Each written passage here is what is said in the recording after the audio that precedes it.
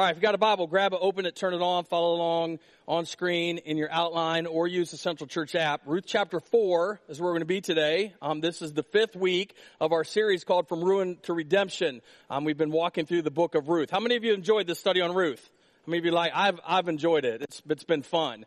This is the last week. I don't entirely know what next week is going to be. I know your bulletin says that next week we're starting a new series. I'm going to try really hard to get it started next week. It is going to be about a guy named Elijah. And so we're going to look at the life of a guy named Elijah. It's going to be a really cool series, but I'm just not all the way on top of my game right now, so I don't know if it's next week or the week after that. But today, we're going to end this series by talking about the grace of God. Because you don't get from ruin to redemption without grace. Like that's what gets us from a mess to the miracle, from ruin to redemption, from where we are to where we need to be. It's grace. It's the grace of God. The grace of God really is the catalyst that changed everything in our lives. I'll show you this as we finish up Ruth. Quick review before we dive into this last chapter. The story starts out. There's a guy named Elimelech, and he has a wife named Naomi. And there was a famine where they lived. They live in a place called Bethlehem. And there was no food to be found anywhere. I mean, this is a legit famine. People are dying. It's crazy. They're starving. And there's no hope for food at all. And so they left. Elimelech takes his family, and they left Bethlehem, and they went to the land of, who remembers? Moab. Now, that's a problem. Because Moab was a wicked place. The Bible says the people of Moab were sinning wickedly against the Lord. It was a place full of sexual immorality. It was a bad place. And people from Bethlehem who followed the Torah, the first 5 books of the Bible, they were told, don't go to Moab. God told them, don't ever go there. And if you do go there, don't mix with the people. He said, you can go anywhere you want. Just do not go to Moab. So they go to Moab. They go completely like as far away from God as you could possibly go. Now, while they're there, Elimelech dies, and Naomi doesn't know what to do. And so she marries her 2 sons off to Moabite women. That was a sin. Like, flat out. No way around that. It was sinful. It was wrong, period. And she did it. Then her 2 sons die. Well, now she's stuck there with 2 Moabite women that she's not supposed to be with. She's not supposed to be mixing with these people. She's not supposed to be associating with these people. But she's stuck in Moab with them. She hears that God is doing something amazing in Bethlehem. And so she goes to her 2 daughter-in-laws, Orpah and Ruth. And she says, I'm going back to Bethlehem. I don't know what's going to happen, but I know that the opportunity to be with God is better than staying in a land where there is no God. And so they start back, and about halfway along the journey, she turns around to both of her daughters-in-law, and she says, you don't have to go. Like, you don't have to come with me. And Orpah says, all right. And she kisses her, and she goes back to what's familiar. She goes back to what's comfortable. Because going to Bethlehem, stepping into the unknown is hard and it's difficult. And Orpah doesn't want any part of that. But Ruth says, I'm not bailing on you. I'm going to stay with you. The only thing that's going to break this connection is death. Like, I'm with you forever. So they get back to Bethlehem. And remember, Naomi walks back in and she's mad. And she says, I'm bitter and I'm empty. God has forsaken me. God has left me. God has abandoned me. She goes through all of this stuff. And then in Ruth chapter 2, Ruth goes to work in the field of a man named Boaz. And she shows up, Boaz shows up in there, and he's like, hey, who's that girl? Like, I want to get to know her. And so they have like a little date under a tree. It was weird because she wasn't dressed for it. She's all sweaty and her hair's all matted, no makeup, just bad. But Boaz says, hey, I want to get to know her. And he tells all of his boys, leave her alone. Don't touch her. As a matter of fact, I want to bless her, but I don't want her to know that it's me. And so go out ahead of her and just drop handfuls of grain on purpose. And she starts getting blessed, and it's just awesome. Then last week, we talked about the threshing floor. And we talked about, we don't know what happened on the threshing floor. No one knows. But we talked about the importance of Ruth following through and showing up. Like being obedient in the moment to what God is calling her to do. She just says, I'll do whatever. And we talked about what would our lives be like that. if we were just obedient in the moment to the next step God called us to take, if we just said, God, whatever you want, God, I'll do it. Like, I know it's going to be difficult. I know it's going to be hard. I know it's going to be scary. But God, you want me to do it, so you'll see me through it. Like, God, I'm in, whatever. And so if you missed any of those weeks, make sure you go back and listen, because this has been a fun series, and we've learned a lot. But today, I really want to talk to the person that, like, the best way to describe you is you feel like the person that, like you just can't catch a break.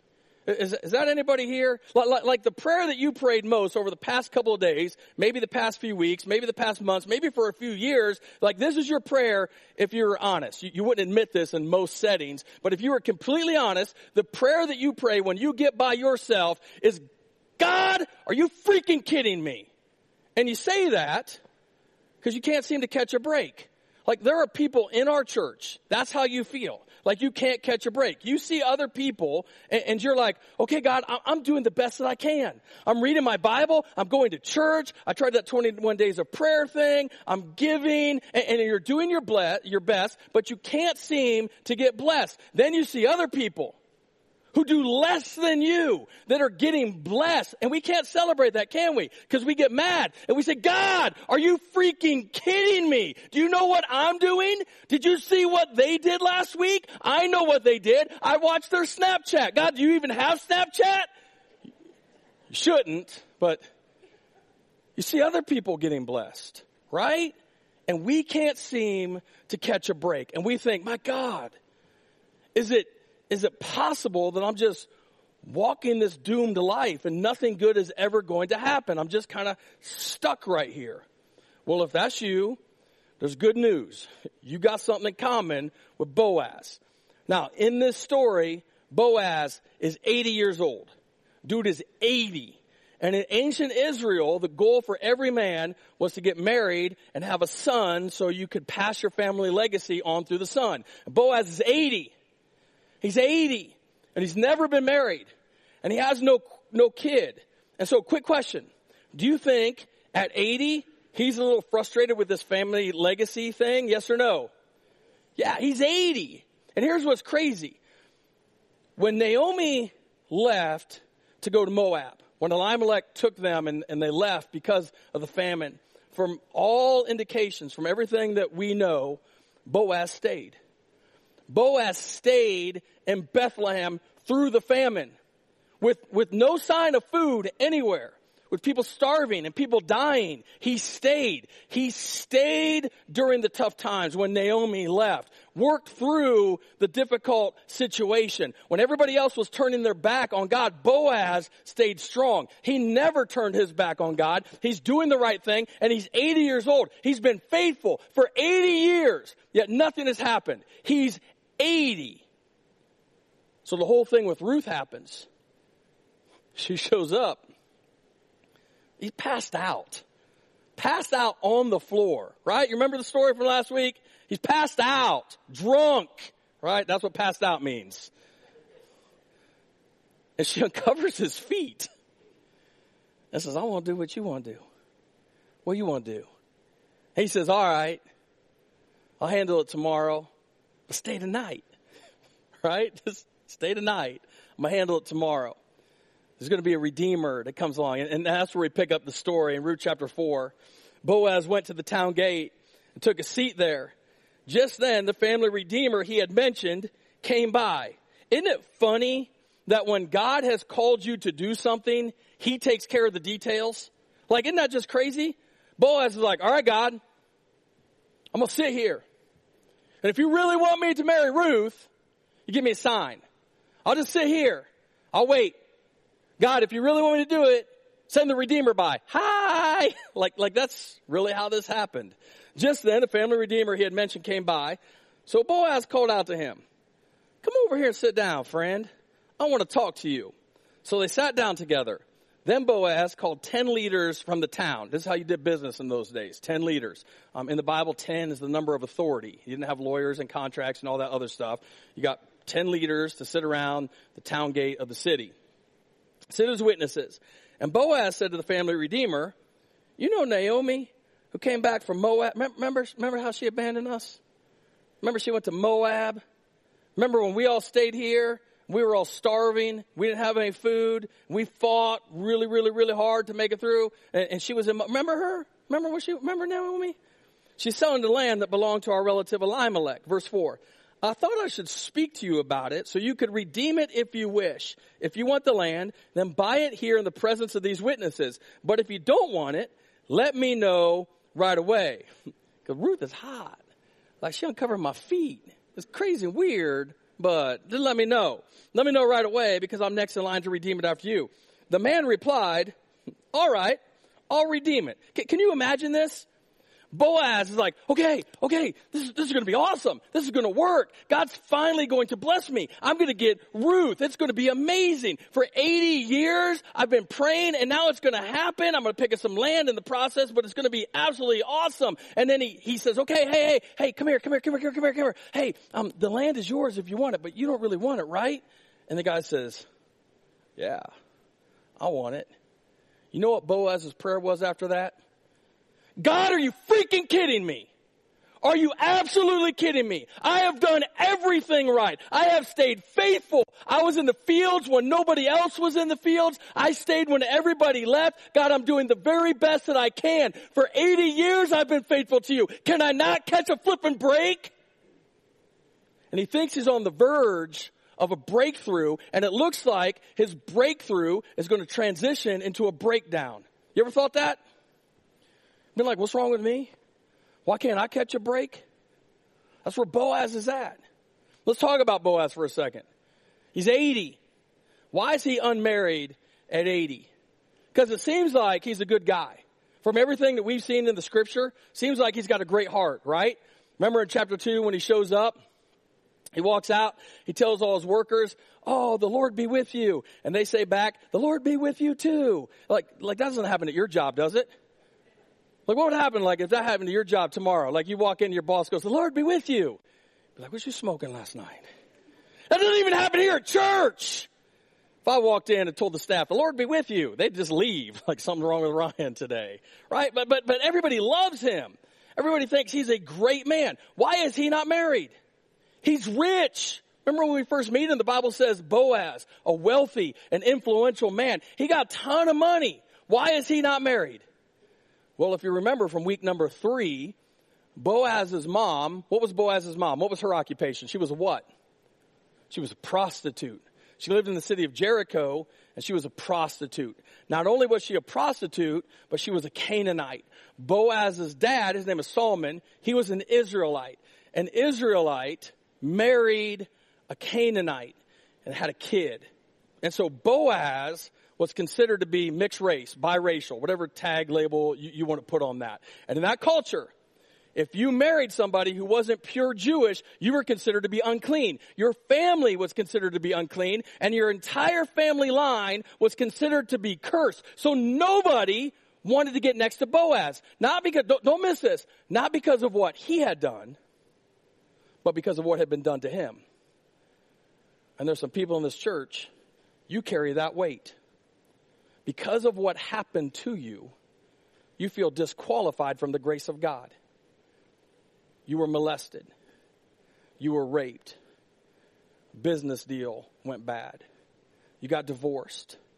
You were abandoned. Something legitimately happened to you. And because of what happened to you, you've let, and trust me, I know a ton about this, but you've let what happened to you define you. And because of that, you think you'll never get a breakthrough. But listen to me. Don't miss this. God's delays are not God's denials.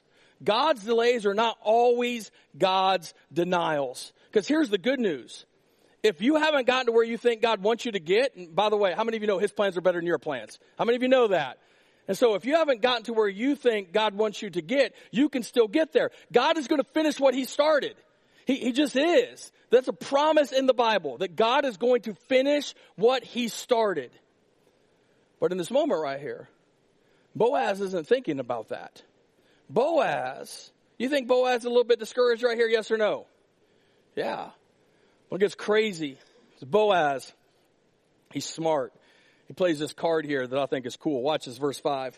Then Boaz told him, of course your purchase of the land from Naomi also requires that you marry Ruth the Moabite. I ain't saying anything about her, but the Moabite, she's gross and nasty, and what those Moabite women, you don't want any, and that's what he's saying.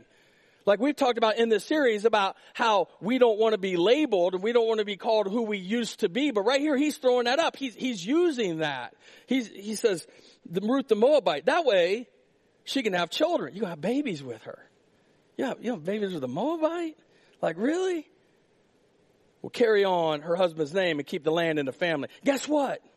Not only do you get the land, you get a wife and a mother-in-law who are from Moab, who have sinned against God and all this stuff. And then the Redeemer, he's like, oh, I don't know all that. I thought I was just getting some land. I didn't know. I don't know I was getting like a ready-made family. He says this, then I can't redeem it. The family redeemer replied, because this might endanger my own estate. You redeem the land. I cannot. This is how amazing God's grace really is. How many of you know we all need grace? How many of you know that? We all need grace. How many of you know grace is extremely difficult to give to other people? How many of you know that? We all know that, right? It's difficult to give grace to other people sometimes. I know it is. You know it is. You know who else it's difficult to give grace to? You. It's hard for you to give grace to you. It's hard for me to give grace to me. It's easy for me to believe that grace is for you. It's difficult for me to believe that grace is for me. It's hard for many of us to give grace to ourselves. That's why when it comes to Ruth, that God gives her grace, it's amazing because she never, ever, ever thought that she could have anything. Because let's walk through it. She's a Moabite. She's born in Moab. Born completely separated from God. She was born into a culture that practiced child sacrifice. She's born into a culture that did not worship or know the God of Israel. She's in a culture full of sexual immorality. That woman has a book of the Bible named after her. Can you imagine God telling Jesus, okay, son, this is going to be your lineage. These are the people that I'm going to use to bring about you into the world. Like you would figure all of the people on the list that Jesus came through were perfect people with no problems, right? I mean, it's Jesus, the most perfect person who has ever walked on the face of the earth. No sin. You would think that the people that he came through would have no sin. But when you see the grace that God extends to Ruth, we're reminded that God takes the people that everybody else dismisses and says, I think I can use them. And so if you're here today and when you look in the mirror, you say, there's really nothing good about me. I've never been anything. I've never done anything good spiritually. I've never accomplished anything significantly. That's just never been me. Here's the good news. You're the kind of person that God can use. See, it's strange as we look at the ministry of Jesus. When Jesus was here on earth, when he was doing all of his ministry, the thing that made the religious people the most angry wasn't that Jesus was going around kicking people out. It's that he was pulling people in. The same people that the religious community had kicked out, Jesus pulled them in. And so if you're here today and you feel like there's nothing good about your life, there's nothing ever been anything good or significant in your life, good news. If God can use Ruth, God can use you. If God can get Ruth to where she needed to be, God will get you to where you need to be. Amen? Now this next part is cool. I love how this breaks down. Verse 7. Now in those days, it was the custom in Israel for anyone transferring a right of purchase to remove his sandal and hand it to the other party. I'm glad we don't do business deals like that anymore. Aren't you? Like, can I get that Hellcat? I'll take 2, like right now. I'm just practically applying scripture right now. I don't know. Maybe it's because I don't have a sandal. Anyway. This publicly validated the transaction. So the other family redeemer drew off his sandal as he said to Boaz, you buy the land. In other words, they click sandals together or something. And he's like, you take the Moabite. Like, you take Ruth, take them all. I don't want any of it. Verse 9. Then Boaz said to the elders and to the crowd standing around, you are witnesses that today I've bought from Naomi all the property of Elimelech, Chilion, and Mahlon. And with that, I have acquired Ruth, the Moabite. I got the Moabite. I got her. Now, I told you for weeks that Boaz is the Christ figure in this story. And he's saying, hey, nobody else wants the girl. She's nasty. You're saying she's trashy. She's from Moab. There's nothing good about her. I want her. That's the same thing that Jesus says about people. If you feel unwanted by people in the world, there's a God in heaven today raising his hand saying, I'll take you. I'll take you. I'll take your life. I will take you. I will use you for good. When other people try to dismiss you, God says, I will not dismiss you. I will draw you in. That's good news, right? That's the God we serve. I love that. Anybody else? That way, she can have a son. And he's saying, we can have a son. We're going to have a family. Me and Ruth are going to have a baby. This way she can have a son to carry on the family name of her dead husband and to inherit the family property here in his hometown. You are all witnesses today.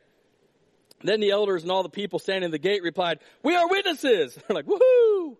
May the Lord make this woman who is coming into your home like Rachel and Leah, from whom all the nation of Israel descended. May you prosper in Ephrathah and become famous in Bethlehem. Like, that's cool. And may the Lord give you descendants by this young woman who will be like those of our ancestor Perez, the son of Tamar and Judah. That's a little bit weird to me that they throw that in there. Because they're like, hey, the Lord bless you, and may you be like this, and may everything be great. But then we want someone having like Tamar and Judah. And what's happening here is we're getting reminded, because Boaz, remember, he's biracial. Ruth is a foreigner. How can God bring something good out of that? That's weird, right? And they're like, we don't know. And then they're like, well, maybe something can happen like Tamar and Judah. Now, most of us don't know that story, especially if you grew up in church. You don't know that story. You know why you don't know that story? Because that story is jacked up. Like if you're in kids' church and you got the little flannel graph thing out, you can't play out this story in flannel graph. You can, but you'll get fired. Because Tamar was Judah's daughter-in-law, and they slept together. That's messed up. What makes it worse is Tamar dressed up like a prostitute and seduced Judah. They had a kid together. And what's happening here is they're showing that even in the worst situation, God can use anything and bring it from ruin to redemption. So verse 13, so Boaz took Ruth into his home and she became his wife. When he slept with her, the Lord enabled her to become pregnant and she gave birth to a son. See that? Boaz is saying, we're going to have a son. We're going to have a son. We're going to have a son. It's going to be awesome. They have one. I love it. Then the women of the town said to Naomi, now hold up. Why is Naomi back here in the story now? Like this is the book of what? Ruth. And this happened to who? Ruth. And now here's Naomi. What is she? Like Naomi has done nothing but mess up this entire story. She's the one who walked away from Bethlehem. She's the one who sinned in Moab by marrying her sons off to Moabite women. And when she comes back into Bethlehem, everyone's trying to be nice to her. And she's like, don't call me Naomi. Call me Mara. I'm mad. I'm bitter. I'm angry. The Lord has forsaken. Like she's that woman. Why is she about to get praised and not Ruth? Well, this story starts out with Naomi walking away from God. And the story ends with Naomi. Watch this. Then the women of the town said to Naomi, praise the Lord, who has now provided a redeemer for your family. May this child be famous in Israel. And he was, right? So that's good. Say something good. Bless Naomi. Now let's switch back to Ruth, right? Nope. May he restore your youth. What? Restore, like you sinned.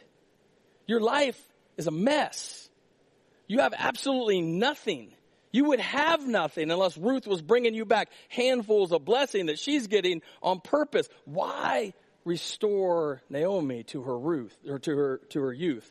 May he restore your youth and care for you in your old age. For he is the son of your daughter-in-law who loves you and has been better to you than 7 sons. All right, cool. Now let's get back to Ruth. Naomi took the baby and cuddled him to her breast, and she cared for him as if he were her own. But he's not. Naomi, give the baby back to Ruth. You had your chance. You blew it. You had sons, Mahlon and Chilion. Like you didn't even like them. Like their names meant sick and dying. Like you weren't even a good mom. You married him off to Moabite. Like, what do you, no. Don't miss this. Naomi gets a second chance. Naomi gets a second chance. And for those of you looking for a second chance does not mean second class. Because her second chance was actually immeasurably more than she could ever ask or imagine. At the beginning of the story, she's walking away from God. At the end of the story, she's holding one of the descendants that would eventually bring about the Messiah. That's immeasurably more, yes or no? That's good stuff right there. Well, maybe it'll end by talking about Ruth, verse 17. The neighbor women said, now at last, Naomi has a son again. No, she doesn't. It's Ruth who has a son. But they're talking about Naomi. Naomi has a son again. And they named him Obed. He became the father of Jesse, the grandfather of David. You know, the guy who killed Goliath, who went on to be king of Israel, brought about Jesus. Like Naomi walked away from God. And she's getting blessed. She did what was wrong in the sight of God. Now, I'm just curious. Have you ever done something that you know for a fact, like there's not a doubt in your mind you shouldn't have done it? Like you ever done something you know you should not have done? Like hypothetically, let's say you got a text. This hypothetically could have maybe happened to me in the past several days. You get a text from somebody that you really didn't want to hear from, and they're saying something to you that you really didn't want to hear. You ever get one of those? Now, wisdom says what? Put the phone down.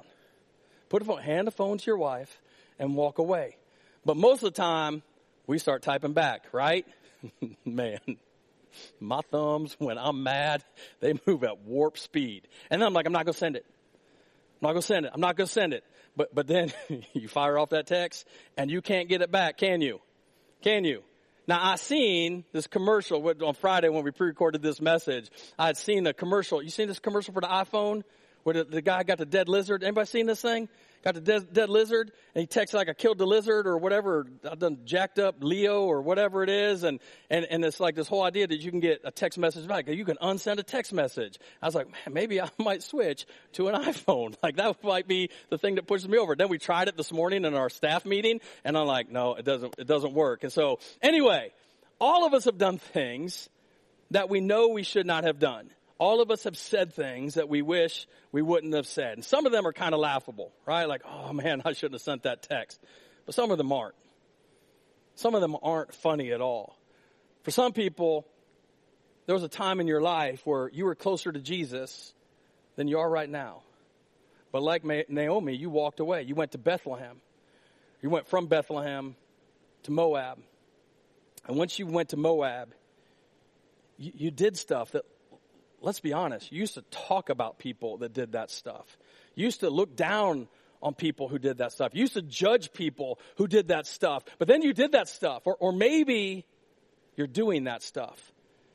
And today, because you feel like you're stuck in Moab doing stuff that you thought you would never do, you've convinced yourself that the grace of God is for everybody else, but it isn't for you. Isn't it crazy how this story starts out with Naomi walking away from God, but by the end of the story, not only has she come back, but she's experienced more than she could ever imagine for her life? Isn't it funny that God took her sin when she married one of her sons off to Ruth and turned it into something amazing? Isn't it crazy that God took the mess that she was in, the sinful mess that she was in, and led her to redemption? Now listen, I got to say this because somebody's going to think it and you're going to run out of here saying it. I am not saying go out and live however you want. I am not saying go out and sin so God can do amazing things with your life.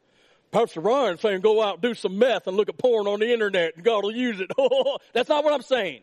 Not at all. If you heard that, you are wrong. That is not what I said. I'm saying if you have sinned, God can still take that mess and turn it into a miracle. Because if you're looking at Naomi's life when she's in Moab with 2 Moabite women as her daughter-in-law, you're thinking, there's no way God can use that. There's no way God could ever use that. But all of a sudden, she gets back to this place in Bethlehem, and God's grace changes things. God's grace is absolutely amazing in her life. I told you a few weeks ago, I mentioned somebody named Tammy Truth Teller. Remember that? People are always screaming, tell the truth. What about the truth? Confront them with the truth. You know what? Truth without grace never changed anyone. Truth without grace never changes anyone. It pushes them further away. For example, I don't know if you know this or not, but at one point in my life, I had a severe drug and alcohol problem. Like, I did. People used to yell and scream at me, stop doing drugs. Cocaine's not good for you. You need to stop. Okay. You need to quit drinking. All right. Pour me another. Listen, they were right. I knew they were right. But yelling at me did not change me. Grace changed me. That's what changed me. Grace. It's kind of like the other day. Mary.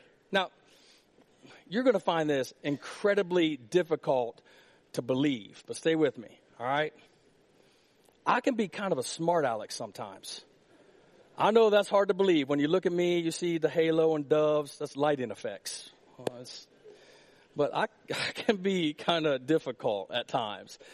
And so Mary and I are having a conversation, and it had been a long week. And she's trying to talk about vacation plans. Like, we're going in March. We're going to, Chloe's playing softball in Arizona. And so she's talking about the trip. And like, it's in March. Like, I don't want to. And so I was a little bit smart alecky with her.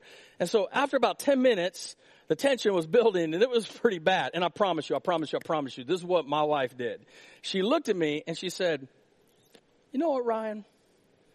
I know you've had a difficult week, and I am so sorry. We can talk about this another time if you want. And it changed me. Because in that moment, she could have been like, listen, jerk, idiot, you're being completely rude right now, jackass.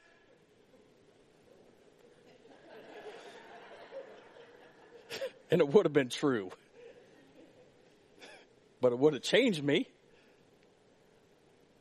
But when she acknowledged what was going on and showed me grace, it absolutely changed me in that moment. See, it's not people pointing their finger in your face that changes you. It's the grace of God that changes you. Grace is what changes us from who we are to who we need to be. So for those of you who feel like you've had people pointing their finger in your face over and over and over and over again, I promise you, God's grace is true for you. You can still get to where God wants you to be. You can still experience immeasurably more than you could ever ask or imagine. Look at Boaz. Look at Ruth. Look at Naomi. None of them are in this story if it's not for God's grace. What if church? What if church was a place full of people who all know that we need grace? What if we knew that grace wasn't just for the people who aren't here today, but what if we believed that grace is for the person we saw in the mirror this morning? No matter if we feel like Boaz, who can't catch a break, Ruth, who thought nothing good could ever happen to me, or Naomi, who walked away. God's grace is amazing. I'm telling you, when I think about that song, whenever I hear it or we sing it, how that whole idea of God saving us through grace, that God would save a wretch like think about that. I think about it all the time. I was a wretch. And listen, the only reason I'm not a wretch today is because of the grace of God. The only reason that nobody in this room is a wretch today is because of the grace of God. We were lost. I once was lost. Like no purpose, no peace, no joy, no love, no anything. Just endlessly wandering around, searching for something to satisfy me. But because of grace, I'm found. Because of His amazing grace. I was blind. In other words, I couldn't see the goodness of God. I couldn't see the things of God. I couldn't see anything about God. I couldn't see joy. I couldn't see peace. I couldn't see hope. I couldn't see immeasurably more. I couldn't see that. But because of the grace of God, I was blind. But not because of His grace. Today, I see. See, grace changes people. Grace changes a church. Grace changes a community. Grace changes a world. And grace brings us from ruin to redemption. We pray with me. Father, I want to thank you right now for your amazing grace. And I pray for everyone in this room, God, those of us who have a hard time with it, that for those of us who believe it for other people, that we would understand and know and feel and believe that grace is for us as well. God, today is the day I pray that we would know your grace is amazing because your grace is for us. Thank you, Jesus, for your amazing grace.